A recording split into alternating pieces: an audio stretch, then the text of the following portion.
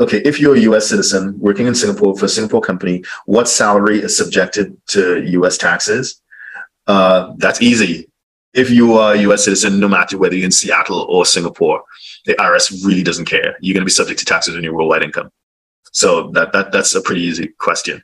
So basically, a U.S. citizen, tax on your worldwide income, or if you are under Section 7701, a green card holder, or you've triggered substantial presence by spending a lot of time in the U.S., you're subject to taxes on your worldwide income. So that is axiomatic. It is what it is.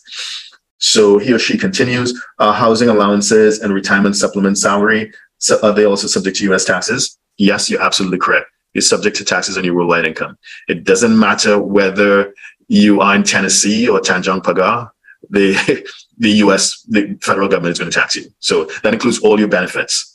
Housing, I know if you're one of the few people that are still on an expat package and you get that flight back every year, or you get a car allowance, school fees for the kids, that may all be taxable. So it's 100% taxable. You'd want to sit with an advisor to talk that through, but generally speaking, yes, 100% taxable. Hope that answers your question.